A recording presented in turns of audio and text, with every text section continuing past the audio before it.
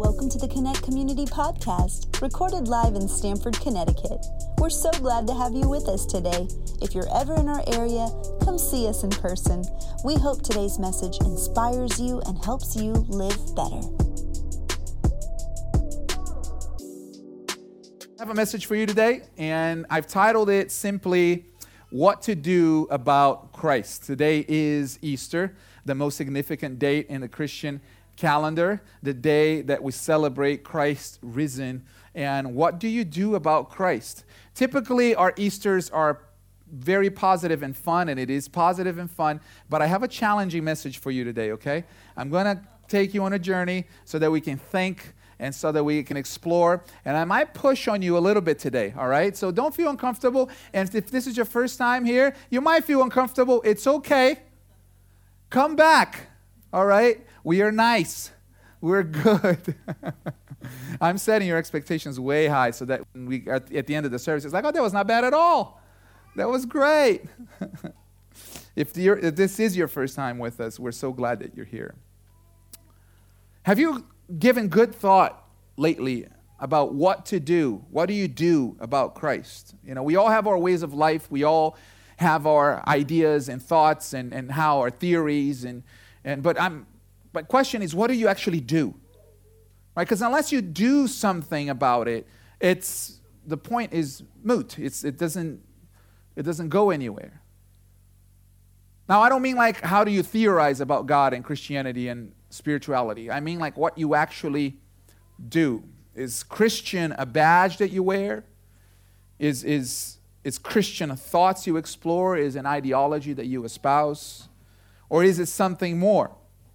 I've been spending some time reading recently from Christians from early in the first few centuries, before the Bible became the Bible, right? Before it became the leather-bound book that we now hold and know.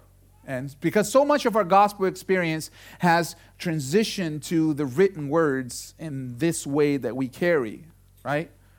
And since the advent of the printing press, we've been strongly moving toward a personal time with God. And that's not bad. Having a personal time with God is great.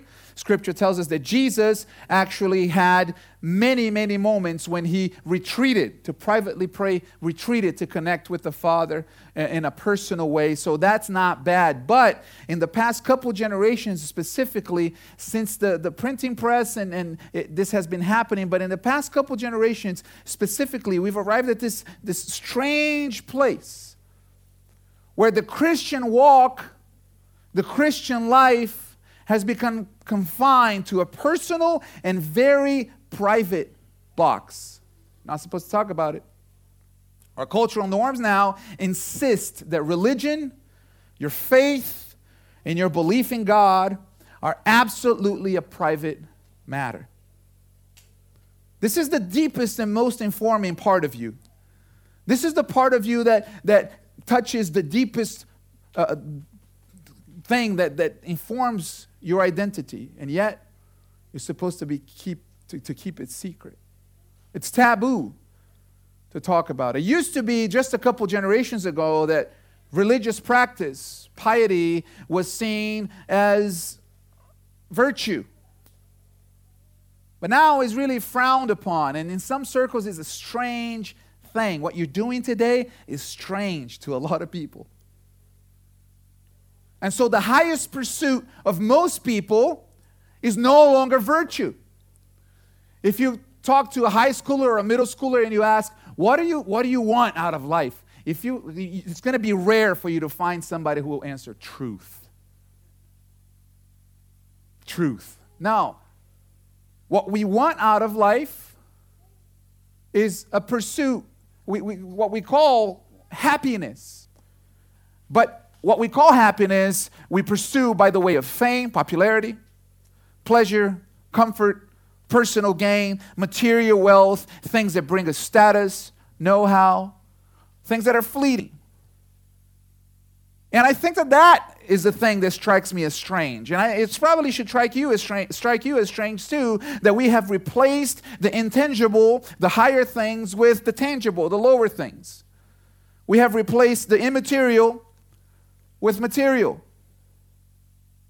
And even today, on the most significant day of the Christian calendar, these two things kind of shape the way you pursue God, shape the reason why we go to places like this. And all across the country, people are gathering in churches to celebrate the risen Savior. But this mentality has kind of ingrained in our pursuit.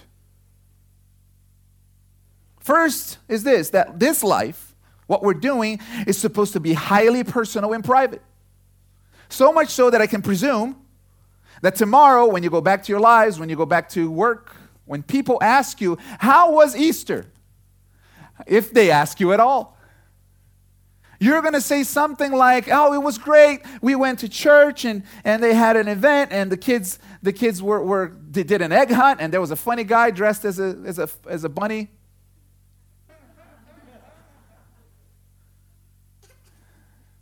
And then we had lunch. And it was delicious. I hope you have delicious lunch today. And, it was a beautiful day, and we spent some time outside. Hopefully it'll be warm enough. But because of the norms, your belief in a risen Savior, your passion for worship, what you just did in worship, will likely be a footnote, if at all, because religion, spirituality, God, has been almost forced to this place of privacy. And I can't stress enough to you how much of a transformation sociologically in our society that has been, that we have lost our spiritual language. We have lost our spiritual language. Many people think in areas of the world like ours, where they think to be more sophisticated and acclimated to the higher things, that we have moved on from God, right? That we have moved on from religion. We have moved on. We have graduated. But it's really the opposite. We have digressed. We have regressed.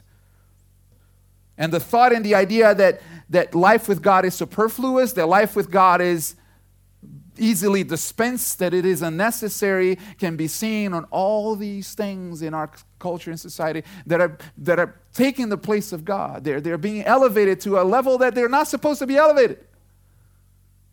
They're become things that are not supposed to be metaphysical and spiritual are gaining that value. And we're finding our identity and we're finding our value in things that were never supposed to carry that weight. We have lost our spiritual language. So many people don't even know how to talk about God these days. You bring up the conversation, they have no notion, no idea. It's awkward. Have you ever tried? It's awkward. They don't have the vocabulary. We have lost it. Just like the ancients knew how to build pyramids, and now we've lost that technology, we have lost our spiritual language. That's the first thing. The second challenge that we face in rooms like this across the country is that people are coming to church with this mindset that is informed by our culture that the highest pursuit of your life should be complete and total happiness. Now, happiness is not bad. Of course, it's good. But we want the elixir. We want the euphoria. We want the high. Perhaps because life is tough. Perhaps because the road has been long. Perhaps because fear and anxiety are truly crippling and real. Or maybe because financial need is daily and constant and present. And so we need relief because the need is real. And we assume in our pursuit that the solution is what we've been constantly told. That the solution for our need, it's the prescription is the world's version of happiness. I need popularity because if I become popular in my field, that means I get customers. That means I'll find some security. I need pleasure because suffering is too hard and I don't want suffering in my life. I want life to be pleasurable. I need comfort. I need wealth. I need personal gain. And don't get me wrong, those things enhance life. But we are told that that's what we should do. And because we come to God with that prescribed solution, we already come with the answer. We pray and we ask God for the solution. And so we pray and we ask, and sometimes it doesn't work out that way. And then there's a third thing that's higher than those. That really is what has brought us here together. Because there's something common about all of us here. This is a magnificent room. I wish every single one of you could stand right here and look at you, because you are beautiful. You're awesome. We have so many different kinds of stories in this room. Some of them I know, and many of them I don't know, but I know you have a story that's rich.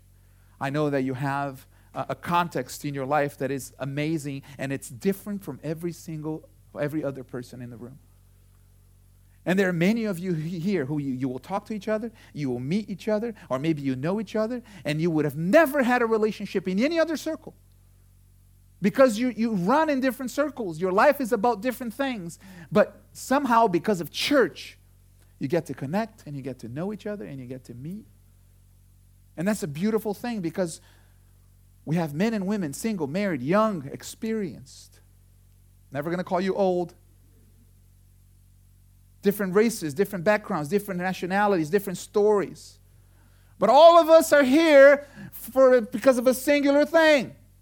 At some point in our lives, every single one of us, we realize something.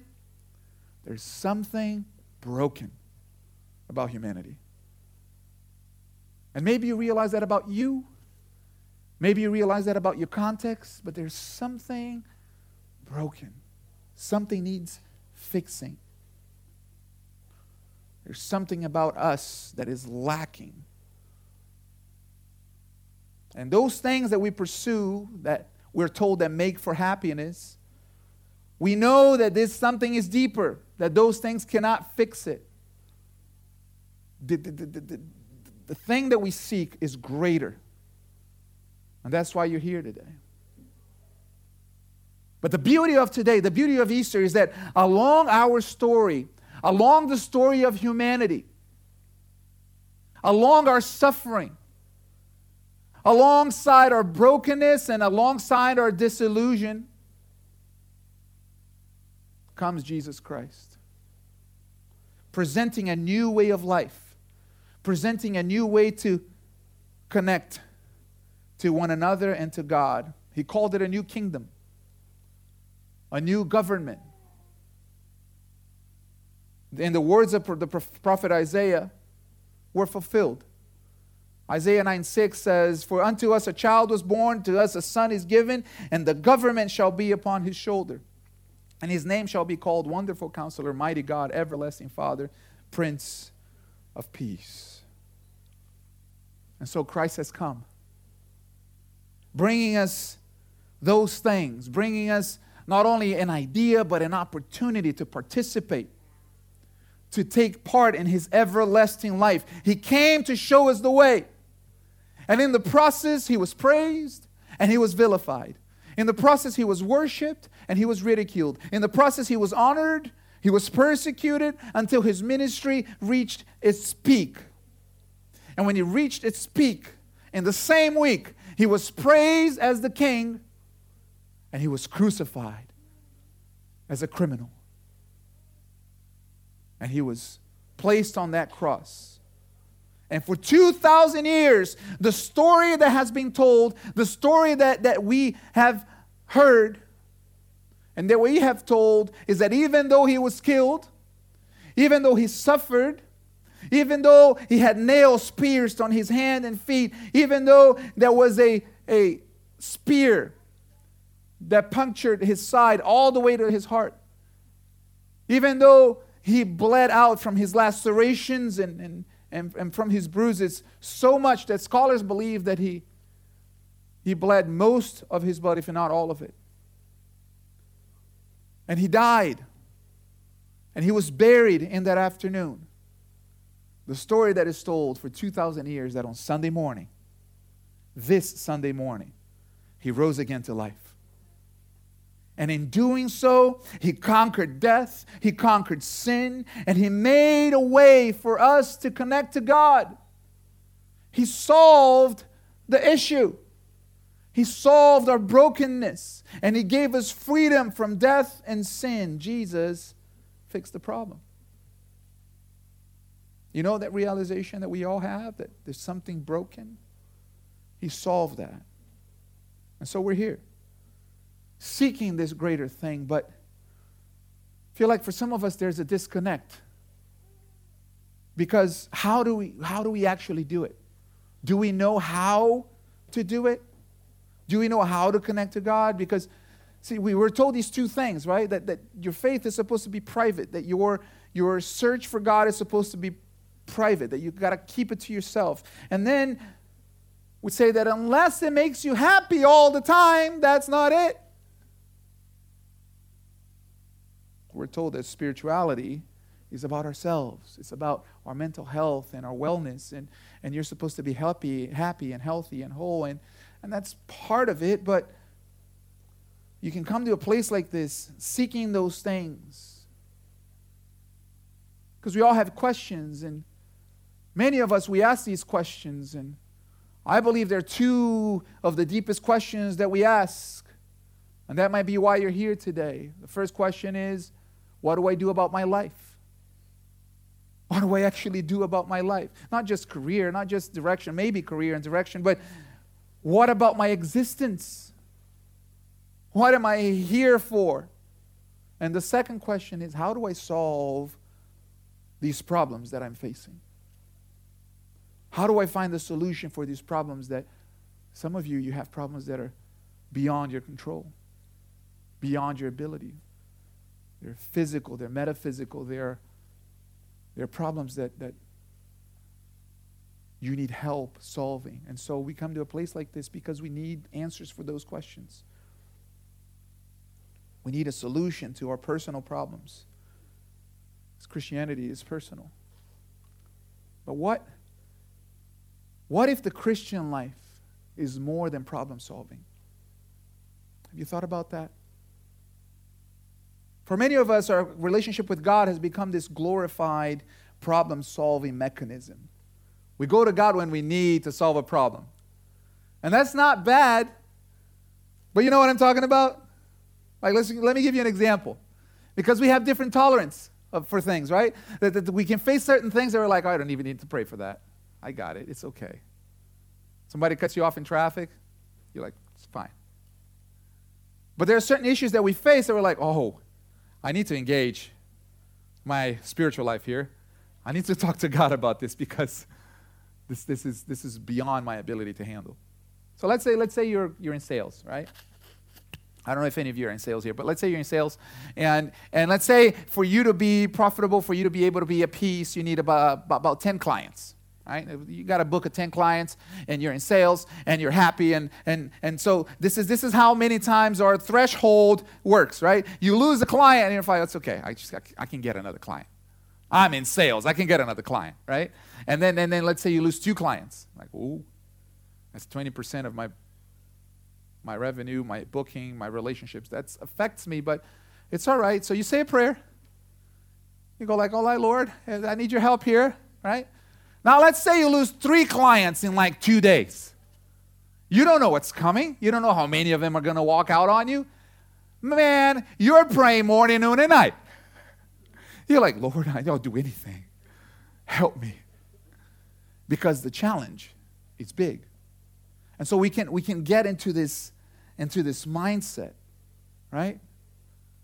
It works in sports too, right? Championship starts, you're believing, you're hoping. Your team loses a couple games, it's okay. But during playoffs, I mean, you're like, you're never gonna let me down. Please, Lord, please. But what if Jesus died for more than that? What if life with Christ is about more than that? What it would look like for us, for each of us, to live like Jesus died for more than solving our problems? What if the relationship is deeper? This is something that we know in the deepest part of us that we need. And for most of us, we think that this thing is a secret. Let me tell you something. It's not a secret. The thing that you're looking for, the thing that you're searching for is not a secret. In fact, it's the greatest story ever told. It's the reason why we're here today. But what happens is sometimes we have been in a context that has transformed what is life-giving and replaced it with dead rituals and repetition. I don't know if you've ever experienced religion that way. It's something that you have to do. And you do it, and you do your part, and you hope. You pray the prayer, say the thing, and you do the thing, and you hope that it happens. But sometimes it doesn't, sometimes it does. It's a hit or miss. And you just hope for the best. You don't really have much joy in it, but you just hope for the best. And what's happened is that in the passing of years, we've calcified the beauty of the gospel, and we've made it into something rigid.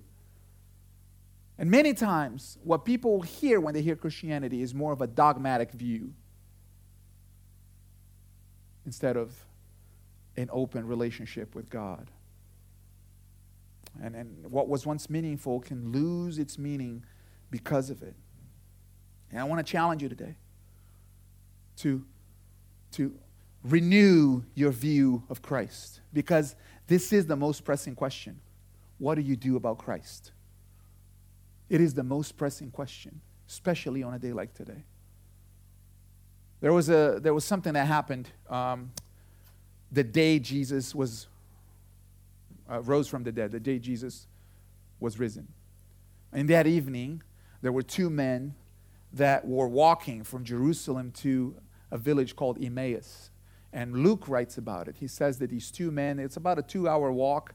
They were walking and they were discussing the events that had just transpired on Friday, that Jesus was crucified. And they were one of Jesus' followers. They were not one of the 12 disciples, but they were part of the following of Jesus. And they knew the scriptures. These people, they grew up in a culture and a context that the scripture was their history book and their law. So they learned the scriptures from a very early age, and they're discussing about the prophets, and they're discussing about, life and the Torah, and they're telling each other that, man, what a disappointment that Jesus is not the Christ, that he's not the answer to our problems. Because the Christ was supposed to solve our problem. Our problem is Rome. We are under Roman rule, and the Christ is supposed to restore Israel.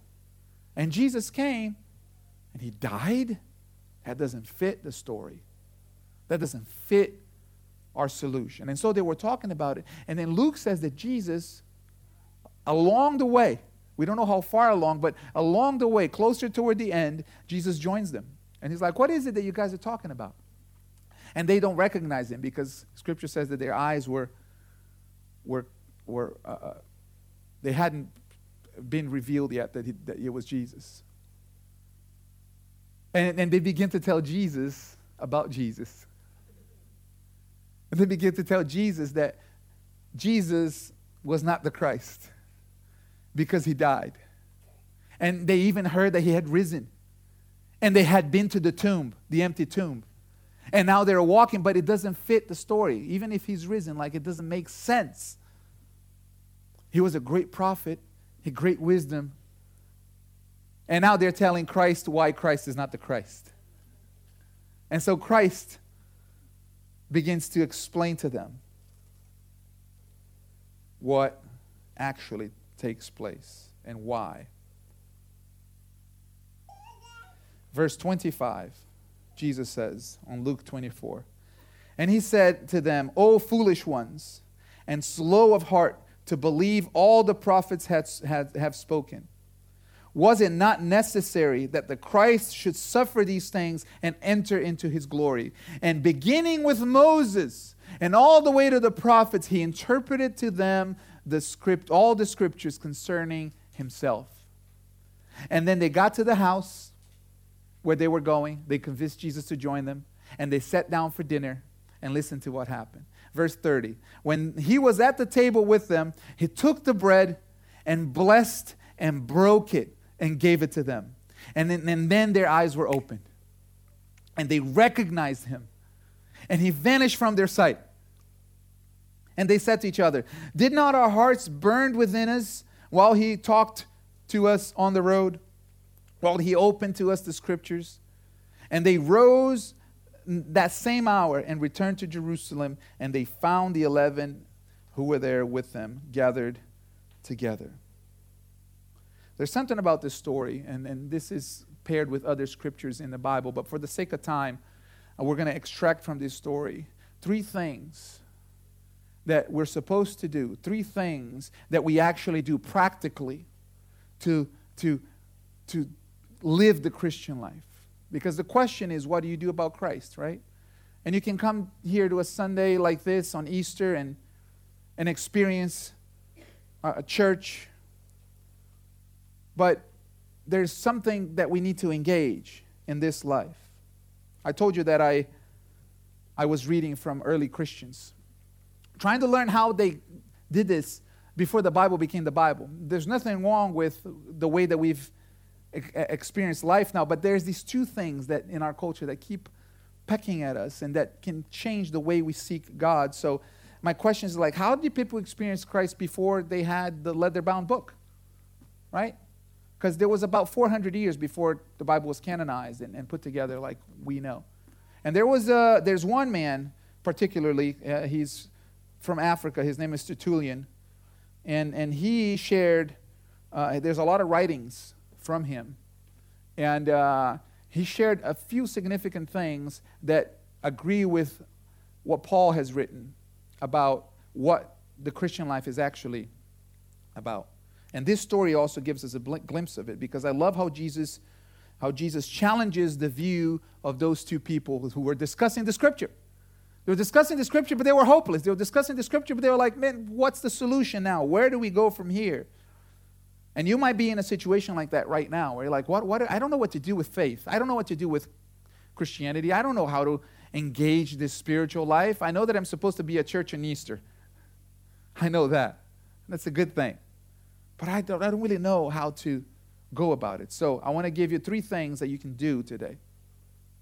The first one, the essential thing that you need is faith. Faith is one of the essential things. And Tertullian, he writes in his books, he lived at about 200 AD. He writes in his books that the Christian experience is primarily a faith experience. Now, what is faith? Have you thought about it lately? What is faith? What is faith for you? Because many of us, we think of faith as an emotion. We think of faith as this feeling of maybe even belief. But faith in the Scripture is above all action. It's action. It's engaging. It's living as though that is true. If you think about when Jesus commented on somebody's faith, if you read through the stories, whenever Jesus healed, whenever Jesus saw somebody act on their faith, that's when he said, your faith has made you whole. Your faith has saved you. Your faith is great. There was always an action paired with that faith. And when there was no action at all, what did he say? Ye of little faith. Why did you doubt? So faith is action. 2 Corinthians 5:7 says that we walk by faith. We walk by faith. Meaning faith that moves mountains, that transforms, that changes life is not a feeling, but it's action.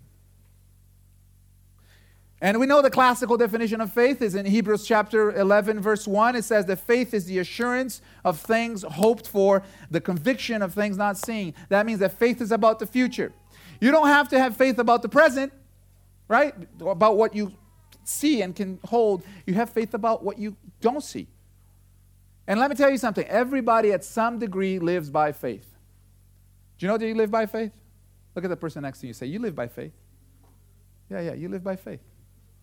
Even atheists live by faith.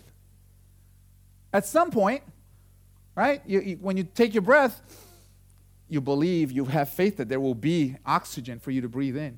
When you get on a plane, you have faith that the plane is going to land at the destination.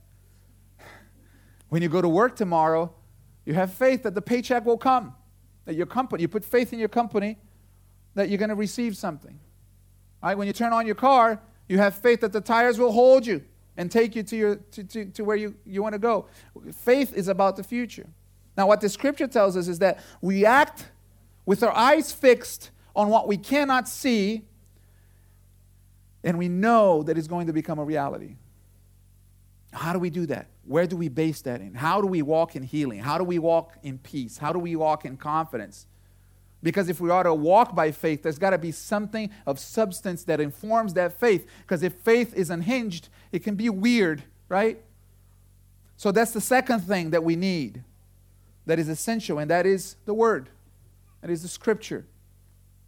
See, faith has to be based on the Scripture because faith needs to be connected to God. Romans 10:17 says this, so faith comes from hearing, and hearing through the word of Christ. See, the Scripture is a testament of what God has done for others. The Scripture is a testament of God revealing Himself to the world. It's a testament of God instructing us. A lot of people think, man, do you believe in the Bible because you think that because it's in the Bible it happens? It's actually the opposite. It's in the Bible because it happened. It's in the Bible because God did it. It's in the Bible because at some point in history, the 40 or so authors that wrote the Bible in a span of 1,500 years, and it was seen and noted that there was a connection between all of those events. And so it was put together because it reads like a book. It's not actually a book. It's a library. It reads like a book because it's about the same thing. God revealing Himself to you and to me, and us being able to learn about what God has done in the past. And because He's the same God yesterday, today, and forever, what He's done in the past, He can do it again. That's why by faith, we can connect our faith to the Scriptures and say, there's peace for me, so I can walk in peace. There's healing for my life. There's healing for my soul. There's healing for my spirit, and I can walk in it. And all of that was done through the cross of Calvary. And that's really the story of the Scripture. And the third thing that we learn from this passage is that we need community. This faith walk, it can't be private.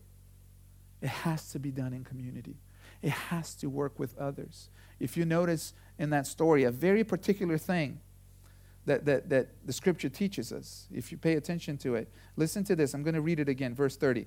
When He was at the table with them, He took the bread and blessed them and broke and gave it to them. That's community. That's Jesus gathered with all of them. What happened? And their eyes were open and they recognized Him. Christ is revealed in community.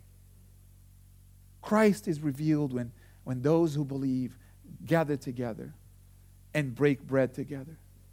And so there's power in community. Your faith is not supposed to be just for yourself in your closed room, just by yourself. It's supposed to be shared. Every follower of Christ needs to properly experience the Christian life, and the way to do it is to be connected with other people who follow Christ. So you can share in your faith, so you can pray together, so you can grow together. And that's why we gather every Sunday here. And so you are invited back to be with us.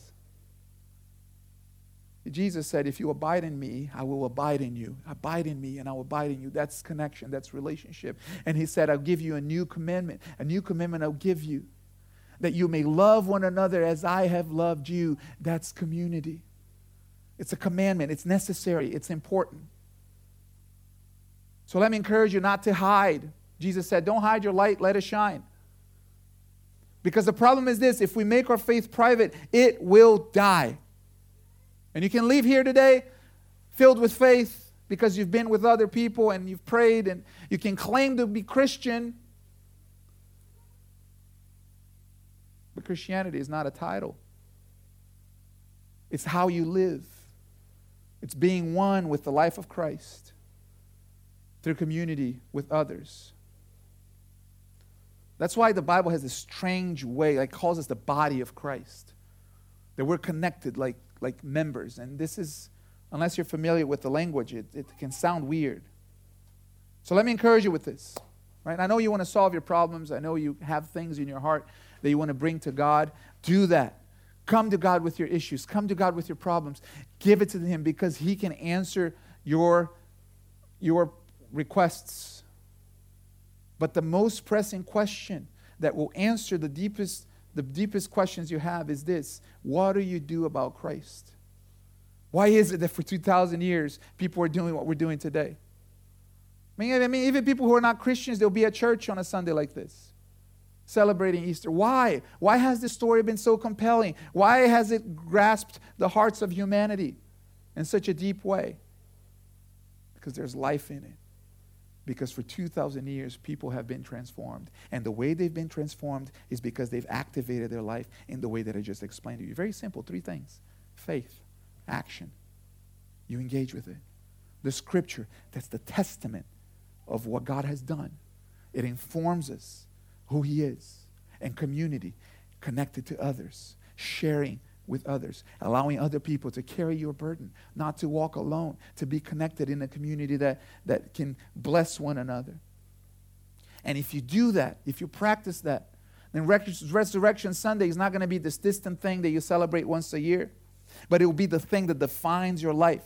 Because the new life that God will give you will breathe into your lungs every single day. And it'll give you hope. It'll give you a new outlook. It'll give you the faith to rise and press in against any challenges. And you will be able to live the life God has called you to live. Do you receive it this morning? Amen. We love you so, so much. Thank you for listening today. If you have a prayer request, a question about faith, or would like to find out more information, visit us at connectcommunity.org. Don't forget to subscribe and share. See you next time.